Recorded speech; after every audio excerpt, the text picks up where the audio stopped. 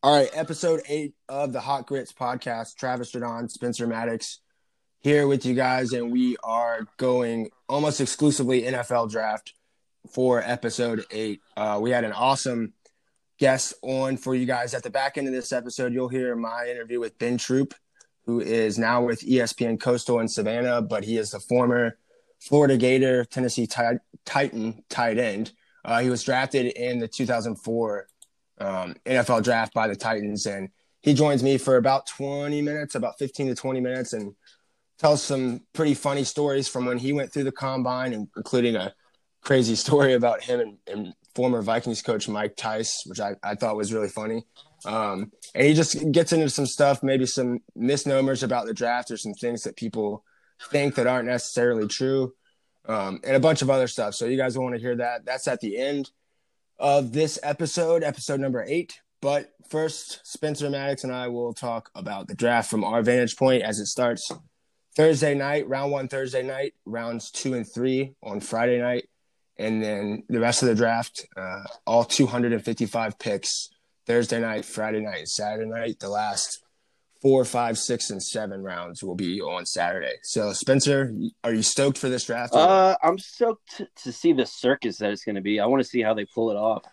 This is uncharted territory for them. I mean, it's uncharted territory for everybody, but I've never really thought of the NFL as technically savvy, like the football guys around, the coaches, those kind of guys. I never thought of them as technically savvy. So I want to see how that goes down. They might be technically savage. Yeah, they definitely are technically savage. Especially Andy Reid's generic White Sox. Jeez. Which, by the way, I wanted to All say times. Was a great interview with Ben. I got a chance to listen to it. It was good stuff.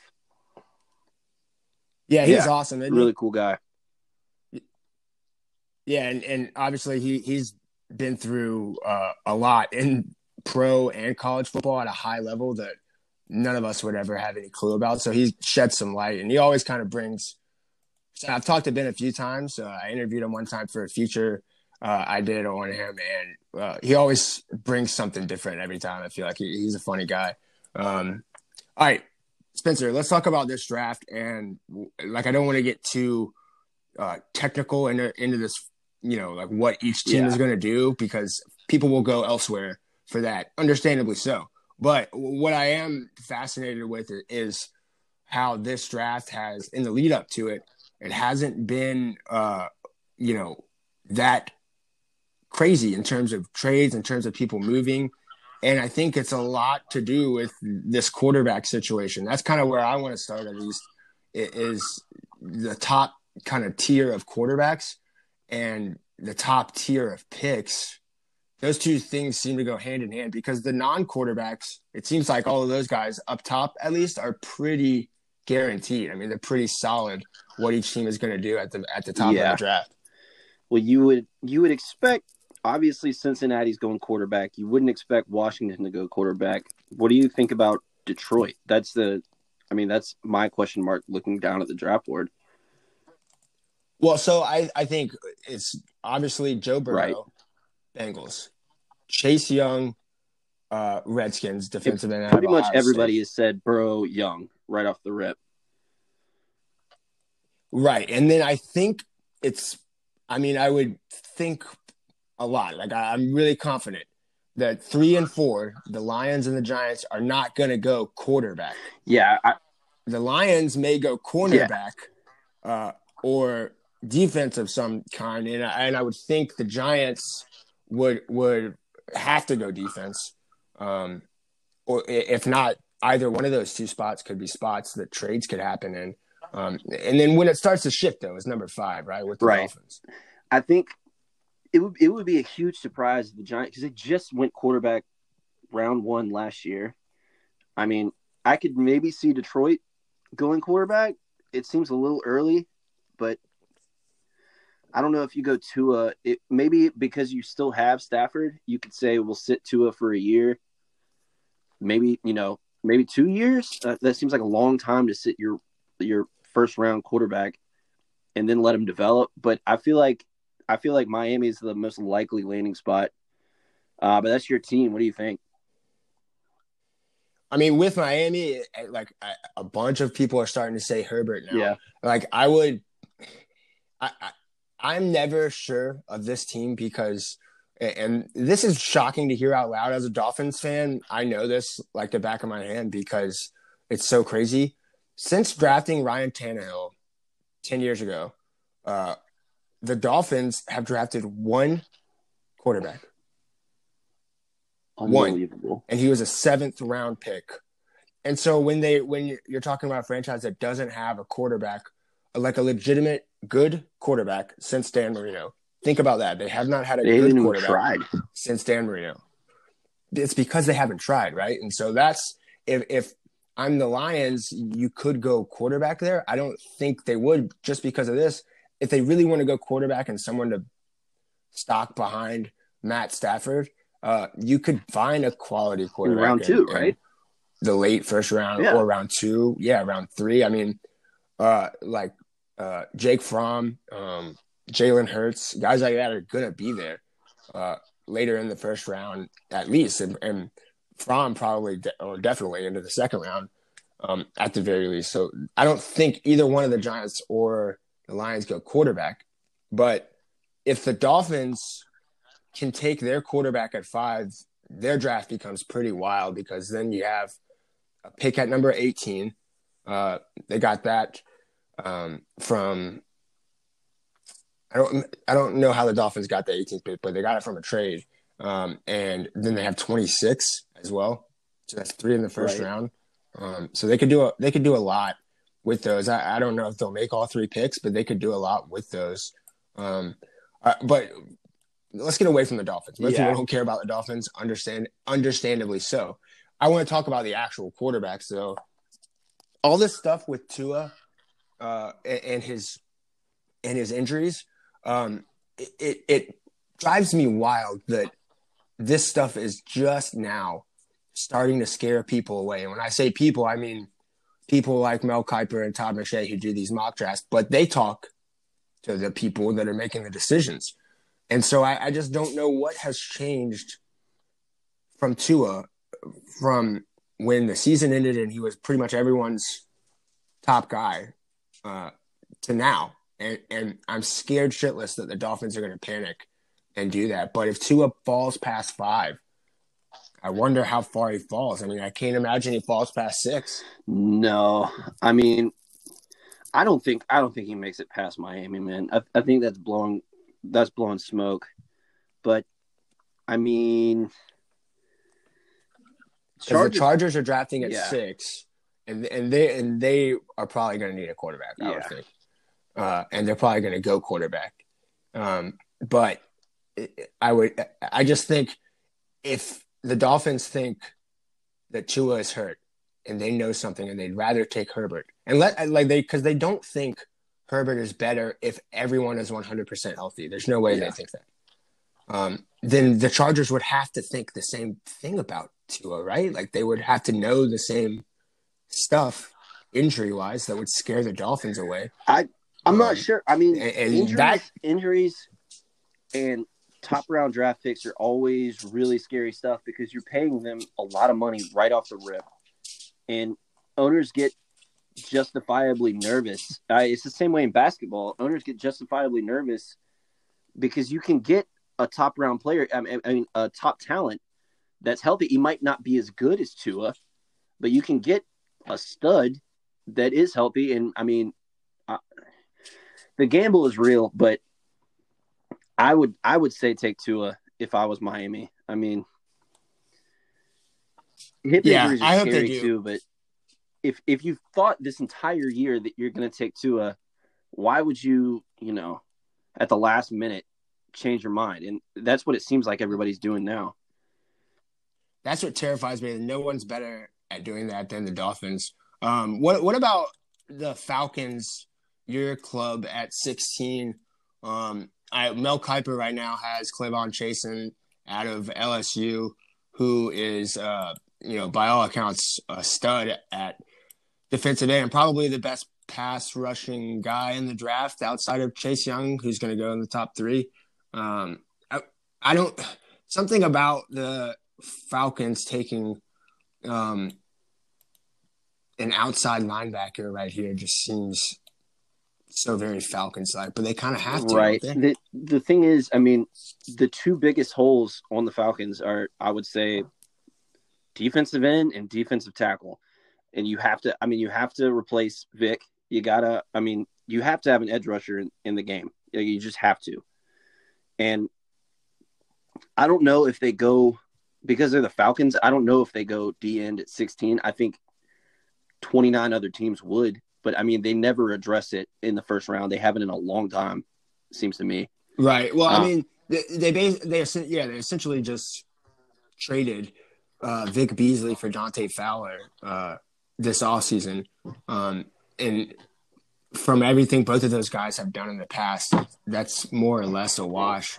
I wish the Falcons would do something like cornerback at Well, yeah, 16. that would be that would be their third need. And before we got Gurley, everybody was thinking running back. And now it was kind of a weird way to address that. And from what I've heard and from what I've read, a lot of Falcons fans still want them to address running back early in the draft. And I would love to see that. I kind of wanted to hear your opinion. What if they got Yannick Ngakoue from the Jags, who wants out of Jacksonville right now, Clearly, yeah. addressing that D end? Do you think they would take somebody like Swift at 16 when they just got Gurley?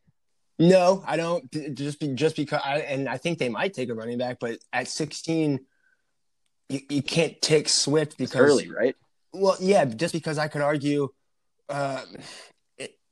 J.K. Dobbins, how much worse is he going to be out of Ohio State than Swift? I think Swift is prototypical NFL running back, and I think he's going to have it wherever he goes. Yeah. And he could. I could definitely see him going in the first round, but yeah. But I just don't think 16 would be the spot if you're going to do that. And I know it's not as easy as it sounds. If you're going to draft a guy at 16 that you know is going to be there at 20, you had better be doing everything you can to get back to 20. Right. Does that make sense? And acquire some sort of talent. Like, you don't want to be reaching for a guy. And this is the draft. This is the draft if you're a contender. This is the draft if you're a contender that you would want to trade up and get a Chase Young. Because, what's Washington going to do with Chase Young? He's going to be there for 10 years, but maybe, it's the NFL. But let's say he has a 10-year career. They're not set on the offensive side of the ball yet. They're not really a contender. And taking a D end when you're not. Yeah, but I think Chase Young is so. He's about as guaranteed. And that's as what I'm gets. saying. If you were a contender, it's just going to fall in their lap. And you had the draft capital to trade up to 2, this would be the year. And we've seen the Falcons do that in the past. We saw them do it with Julio. And man, it kills me that they won those extra 4 games when they didn't need to, and they basically did it because Dan Quinn had to keep his job. How wild is that? Yeah, if you get the interim. If the Falcons got rid of Dan Quinn after he started to own $1 billion, the interim comes in, chances are they at least have a look at Chase Young this week. That's a fact. If they continued on the same trend, they'd have a look at the number 1 overall pick, and then they could trade to 2, maybe, because the number 1 would probably be Burrow still. But either way, those games they won, they dropped all the way back to 16, and it kept Dimitroff and Quinn from being fired. Dimitroff to me is even worse than Quinn. I've always thought that guy has been given a leash that he lengthens himself. Like, it's the longest leash ever, but he's the one seemingly in charge of it. And at some point, you got to knowing what I know about this ain't working. Arthur Blank and how he operates, I didn't think there was any chance that Dan Quinn got fired this year. And there was a lot of smoke, and a lot of people were saying fire Dan Quinn, but that's just not how. That's just because not how they were playing operate, awful. It's just not. They don't tend to panic, and they don't pull the trigger quick. It's probably to their detriment. It definitely is to their detriment. Excuse me. But I mean, there's a lot to be said about continuity, and I mean, that is a Super Bowl caliber offense, and it will remain as such as long as they have those guys around. I mean, it might not be an elite offense anymore, but if you put a solid defense around them, what we were supposed to get with Dan Quinn, that Matt Ryan, those guys, Julio Jones, all those guys, I mean, it's so frustrating to see those names on the side of the ball and then put up loss after loss after loss. It sucks. Yeah, and then they win at the exact wrong time. Like, it's just welcome to the world of the Dolphins, man. Imagine doing that over and over again. The Dolphins went 7-9, or they went 7-9, 8-8, or 9-7 for 7 consecutive years. Like that is all. That sucks. There's nothing worse than drafting between 13 and 18 for almost a decade. I mean, it's infuriating. That's how you end up with guys like Ryan. I did want to ask you, I don't know if you saw the Jags cut Marquise Lee this past, I think it was today. Like, surprisingly, Ian Rappaport came out and he broke that news. Yeah, right before the draft. And he was, I mean, one of their most productive wideouts. Where would you put wideout on their list of needs? Would you put it ahead of D line and quarterback? Yeah, the Jaguars. You mean Jaguars? Yeah, I mean, wideout would have to be at near the top of their needs. But the thing is that, like, everyone is saying this is like a historically deep draft in terms of wide receivers. So you wouldn't want to draft one high because you could probably get one 2 rounds later. So you think that's almost as good? You know what I mean? And if you look at the wide receiver groupings in this draft, I mean, I love 20 of them. There are so many good wide receivers in this draft. Half of them played with Joe Burrow at LSU. But there are so many receivers. And, you know, if I'm a team that doesn't – and I forget where I heard this. I think it was Daniel Jeremiah that said this, an NFL Draft Guide for NFL Network. It's kind of like a basketball team, the wide receiver group is, right? You need a big guy. You need a speed guy. You need a guy that can hit over the middle. It's kind of like that. And so if you build your wide receiver core that way, and the Falcons have kind of done this, then you're almost assured to have, you know, a really, really good receiving core. I've seen people suggest that guys that are already at the top, guys like Jerry Jeudy from Alabama, and then, like we just said, the LSU, Justin Jefferson is probably the one guy out of LSU. Then you have Henry Ruggs, also from Alabama. Guys like that might start going quicker than we think, or sooner than we think. And then that might create some sort of avalanche where wide receivers are taken quicker than we think. That's something I'm really excited to see. There are so many good players at wide receiver. And I think you basically already answered this, but since they did just open up that spot at wide receiver, could you see them maybe if they took a wide receiver at 20, because they do have 2 first-round picks, and almost every mock draft I've seen has them taking a left tackle at 9.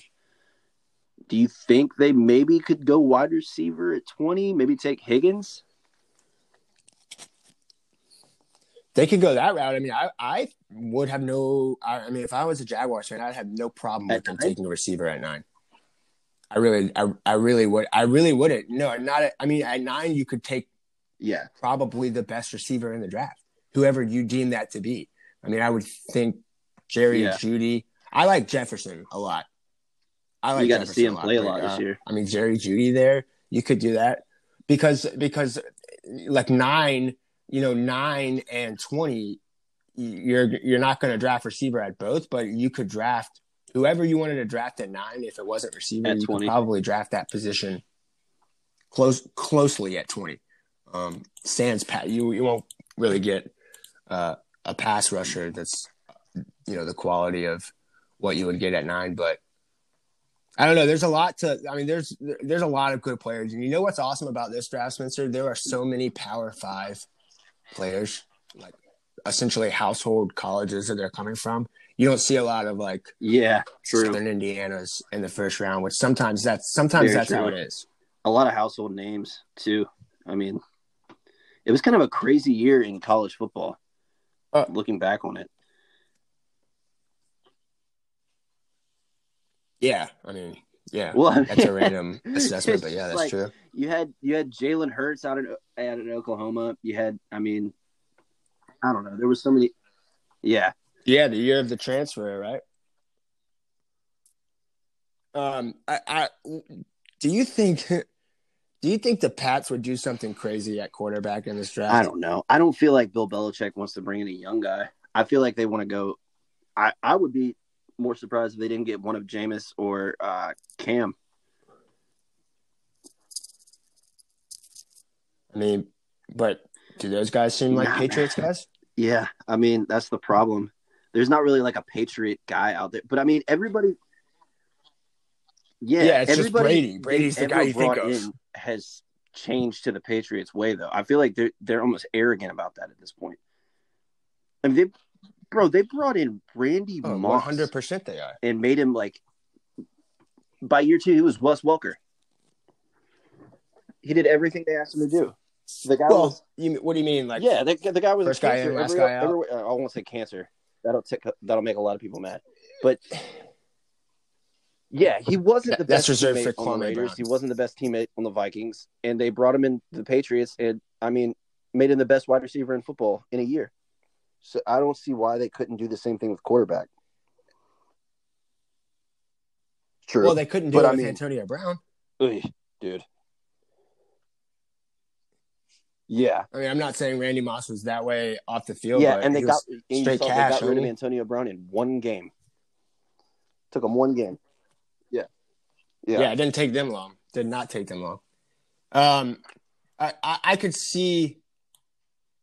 Who would you rather have on your NFL team if you're starting tomorrow? Jake Fromm or Jacob Eason? A similar question. I would rather have Jacob Eason. All right, ask me your question, and we'll decide which question's better, and then the other person. I was just going to ask, as a Georgia fan, where you see Jake Fromm falling in the draft. That was the end of my question. You just said it. Yeah, I'm question, sure a lot of Georgia fans are sitting around. Let's stick with my question. You answer that after. You know what I mean? Like, Yeah, I mean, I don't like. Obviously, like with my job in the last couple of years, I wasn't following them very closely. I wasn't invested in the individual players, but I like Jake Fromm. I mean, I think, he's worth the chance in the middle rounds. But I cannot envision a time where he's going to be slinging it around in today's NFL with not great mobility. And Jacob Eason's sort of the same way. He's like rocket arm and an NFL prototypical quarterback 5 years ago when he left high school. But problem is the NFL's changed since then. Clearly, look around the league. And that's what I wonder with the Patriots. Are they going to go to a guy? I mean, because when they pick their guy, it'll be clear. Like, I don't think they're going to go, they're not going to find Tom Brady in the 6th round in this draft. I think, are they going to go athletic quarterback and kind of adapt to the times, or a guy that fits the offense that they've always ran and just kind of the statue that can sling the hell out of it? I mean, watch them take Jake that Fromm. To me is very interesting. Or Jacob Eason. Yeah, or Jacob Eason. I could see either one of those. For some reason, I could totally see Jake Fromm in a Pats uniform. 110%. Yeah. Oh, for sure. Program guy. Program building guy. Are you ready for all the terms that are going to come this weekend, such as freak and animal? Jumps off the film. Yeah, or jumps off the page. How many first one in, have last in one one draft? out? You know what I mean? High character guy. Right. Yeah. At some point, you're like, this is just a draft of freaks. Or every NFL player. I want no part of it. Why don't we just go ahead and say that? They're all freaks. What about white wide receivers? Right. Caucasian wide receivers? Some synonyms for that? I mean, we always, what was that, the league? They started that? First one in, last one out? Yeah. I like second coach on the field. He's a locker room guy. You know what I mean? Small hands, all of them. Yeah. High character is great too. That's like, I mean, what? Like, how do you achieve high character? If you're white and you're a Piper's receiver, eyes? you're a slot receiver. If you're white, you're Ben Affleck. Ben Affleck would make a great slot receiver. I'm anxious to see how it works with all this teleconferencing and stuff that they're going to do. I really need Andy Reid to just accidentally show up in the middle of the screen and he can't figure out how to get himself off. You know what I mean? And it's just his mug for like 4 just or 5 a little seconds. bit of something on his beard or on his shirt. You know what I mean? He's using the camera as like a mirror. And he keeps readjusting it. He's trying to get that thing out of his front 2 teeth. He just keeps readjusting it like and smiling kind of like a snarl. Can you hear us? Can you hear me? Yeah, he just puts his ear right there on the. Yeah, that would be great. I wonder how much Mel versus Todd we're gonna get. I mean, I've always been a Mel guy, but I would assume. Yeah, you strike me as a Mel guy. He's old school.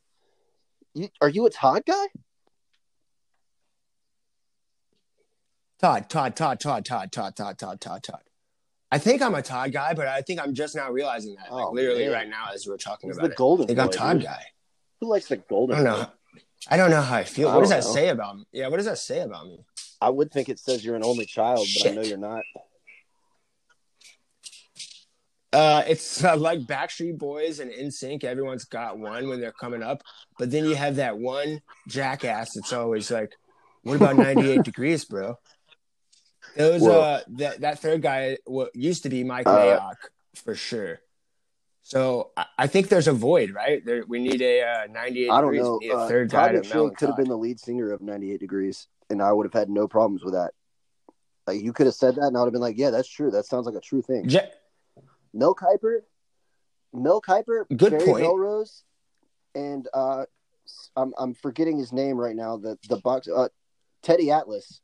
I need them in a room together. You know what I mean? Those 3 guys.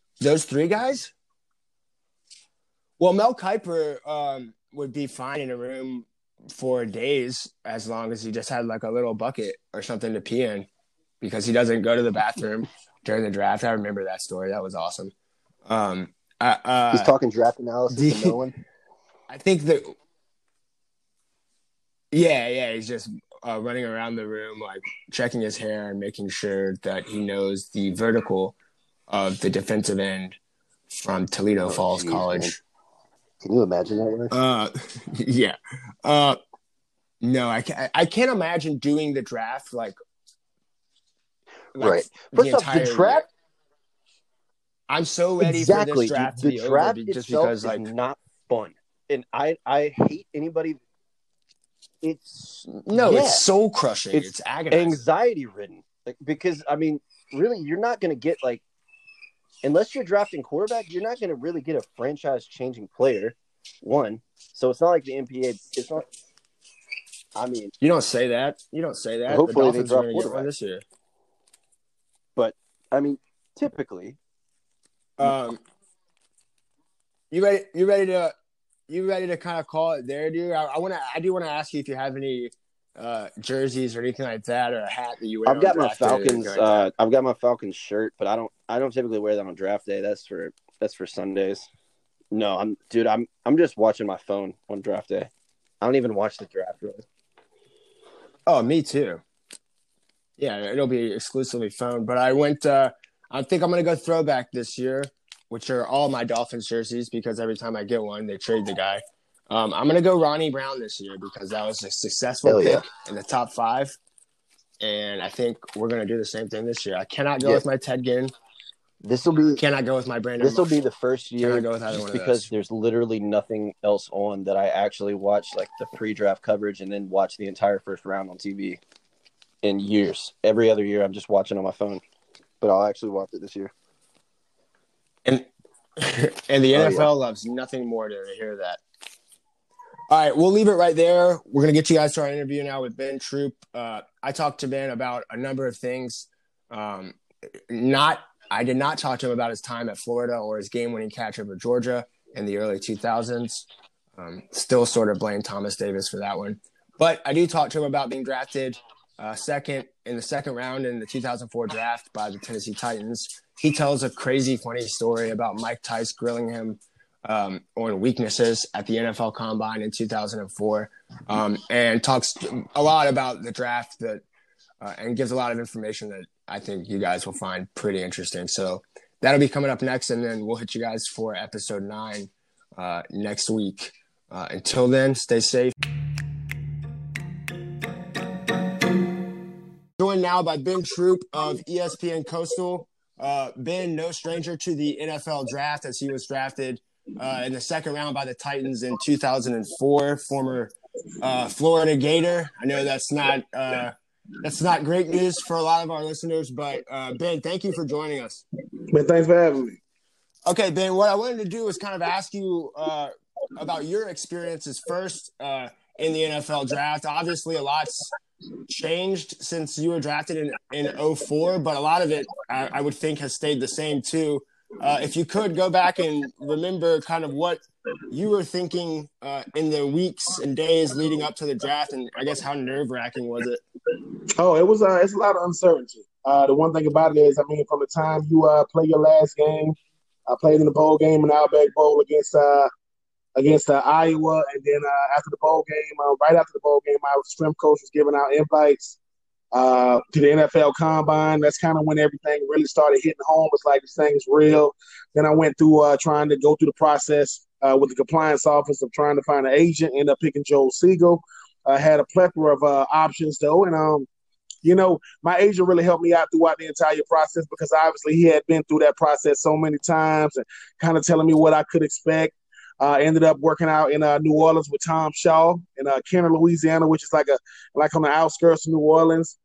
And it was a whirlwind, man, from going to see teams, to going to the combine, to having a pro day, to finally getting drafted, 40th overall.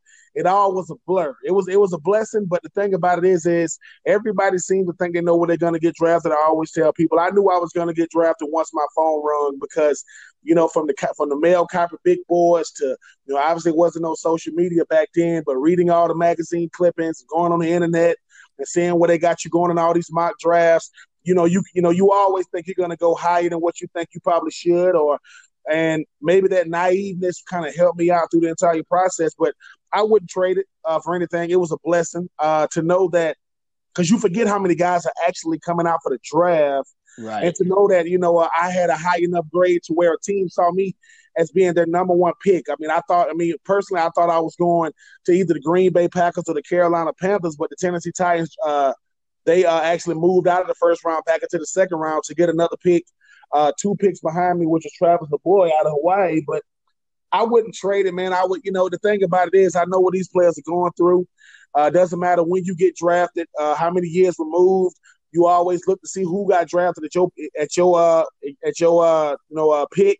But it's unknown, man, because it's so much information now with so many mock drafts, and everybody got, opinions, all these shows from NFL Network, the ABC, the ESPN, the CBS, the Fox. You don't know what to go off of. So I would just say enjoy it because, me and BJ was talking about this earlier, man. You have to enjoy this process and know, man, that you did a great job whether you hear your name called or not, because I got drafted in 2004, and to me, not arguably, but the greatest slot receiver of all time, Wes Welk, was in our draft, and he went undrafted. So that just lets you know, man, it's a crapshoot. But you do hope that you do hear your name called, but you got to know that you still did all you could to put yourself in this position, even if you don't hear it called.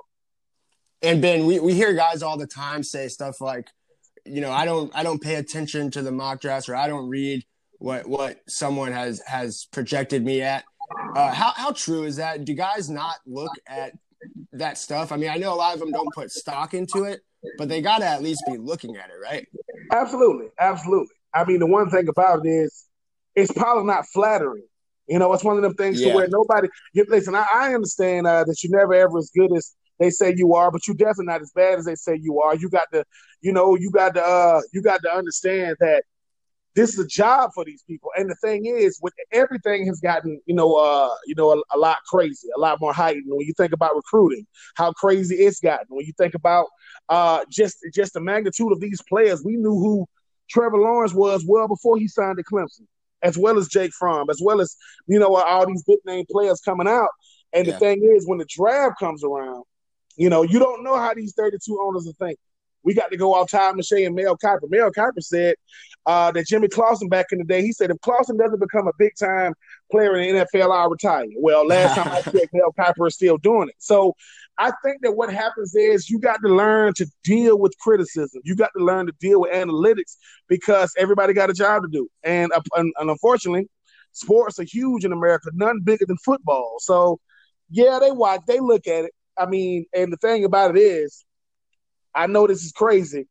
I know everybody think that Joe Burrow is going to go number one. I would not be surprised if Cincinnati did something crazy because that's the draft. We just think we know, but we don't know. But they watch Travis, man. I mean, they listen to it. They just don't like what they hear. They don't like what they see. But unfortunately, it's only going to get worse once you actually, get picked up by a team. Right. And for you, Ben, as a former player, I know a lot of current players and guys in college, they kind of are, I don't know if they're upset, but it kind of rubs them the wrong way that numbers at a combine or the size for quarterbacks, the size of your hands, matter sometimes, it seems like, almost as much as what they did on Saturdays. Does that bother players that they could play 4 years, say, in the SEC, and that sometimes it comes down to what you run at a combine? Oh, yeah, and it should. And it should. I mean, but – you know what's funny? I mean, the one thing that the NFL and nobody planned on was this, coronavirus, this COVID-19, and Chase Young didn't do anything. He didn't do anything. He just showed up at the combine, looking how he looked, and he was going on. We're gonna be asking ourselves, is it the measurable? Is it the height? Is it the weight? Or does it come down to the fact that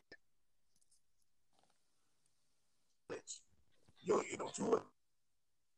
So I say, man, I speak to that because I didn't do anything in the combine.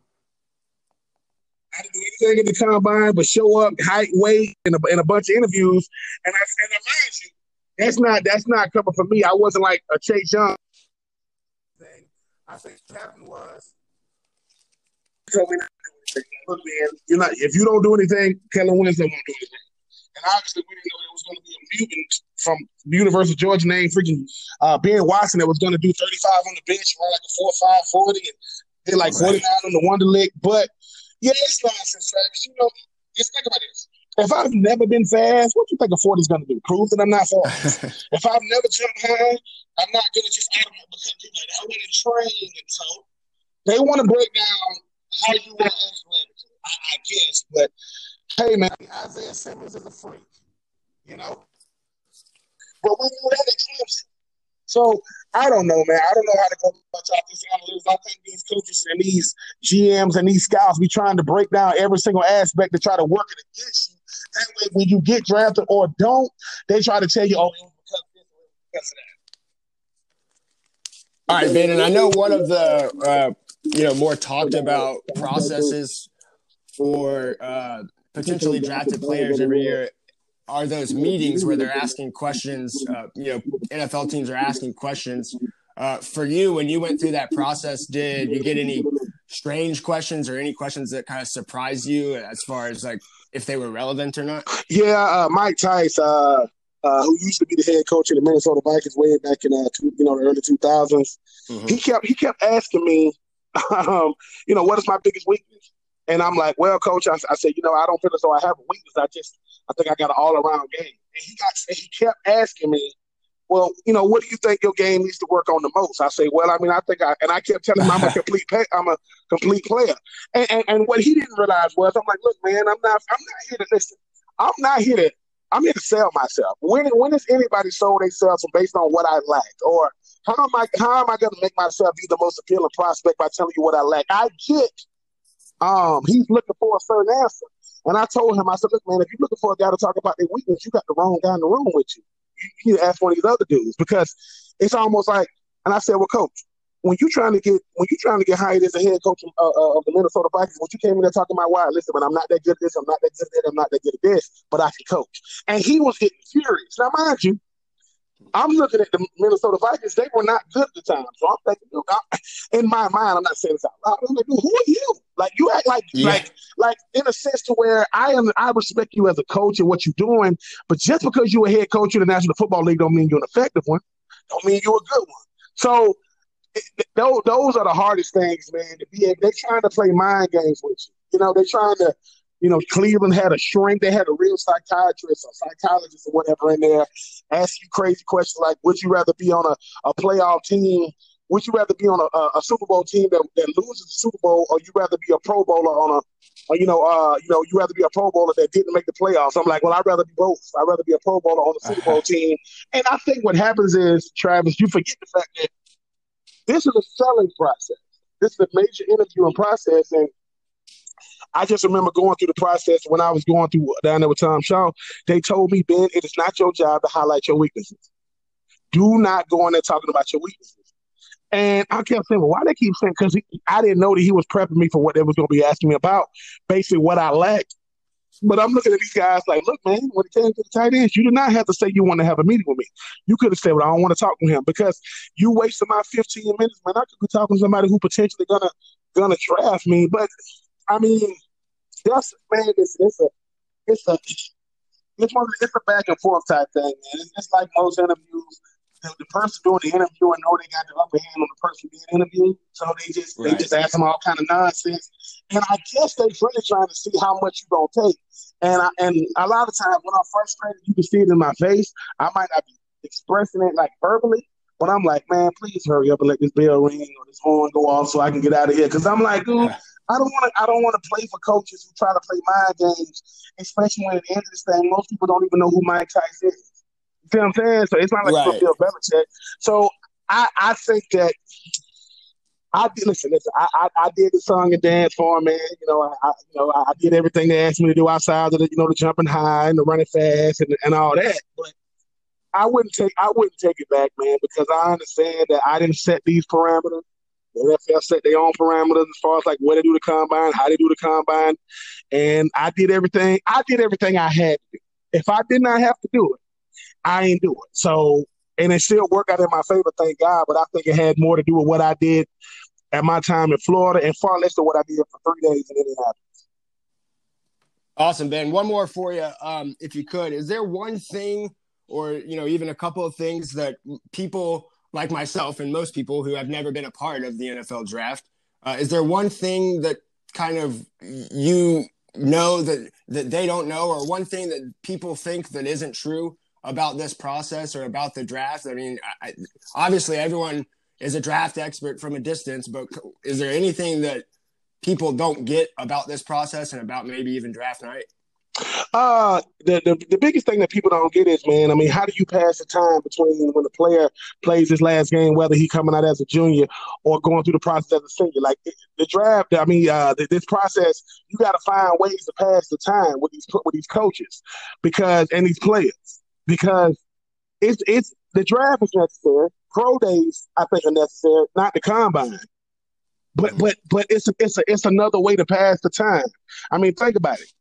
Some guys don't make bowl games, but they still get invited to the East West Shrine, they still get invited to the Senior Bowl and all these different things. It's the way all coaches do is evaluate. That's what they do most of the time, every day. From watching film to going to team meetings to going to staff meetings, they're constantly in evaluation mode. And what people don't get is we get to go into the mind of a coach from the national championship game on to the draft. That's what you're doing. So when people go, why don't most people like coaches? Because it's boring. See all this stuff they do all the time, and mind you, all of them do it. And I would make sure people understand too. Forget the draft. Most coaches know who they want by the time they get to the combine. That's a meet and greet. They already got their boards up. This isn't I don't know who I want. Yes, you do. You got scouts that go out to all these schools throughout the course of the year.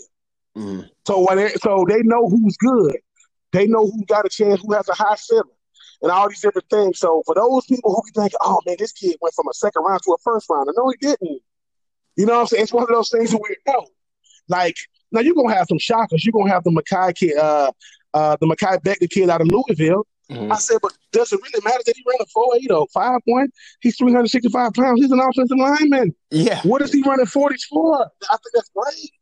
You know, but I think what happens is people need to know it's just a process that we've gotten numb to because the NFL sets the parameters. And I think that if people understand the fact that the NFL is too sophisticated of a league to not already have everything in place by the time, the season is over. Meaning, if all they played was the season, if they did no pro days, if they did no combine, the draft would look exactly the same. People would go exactly where they were going to go had they not done all that stuff. But what it does for us is it gives us more information. Oh, he ain't that fast.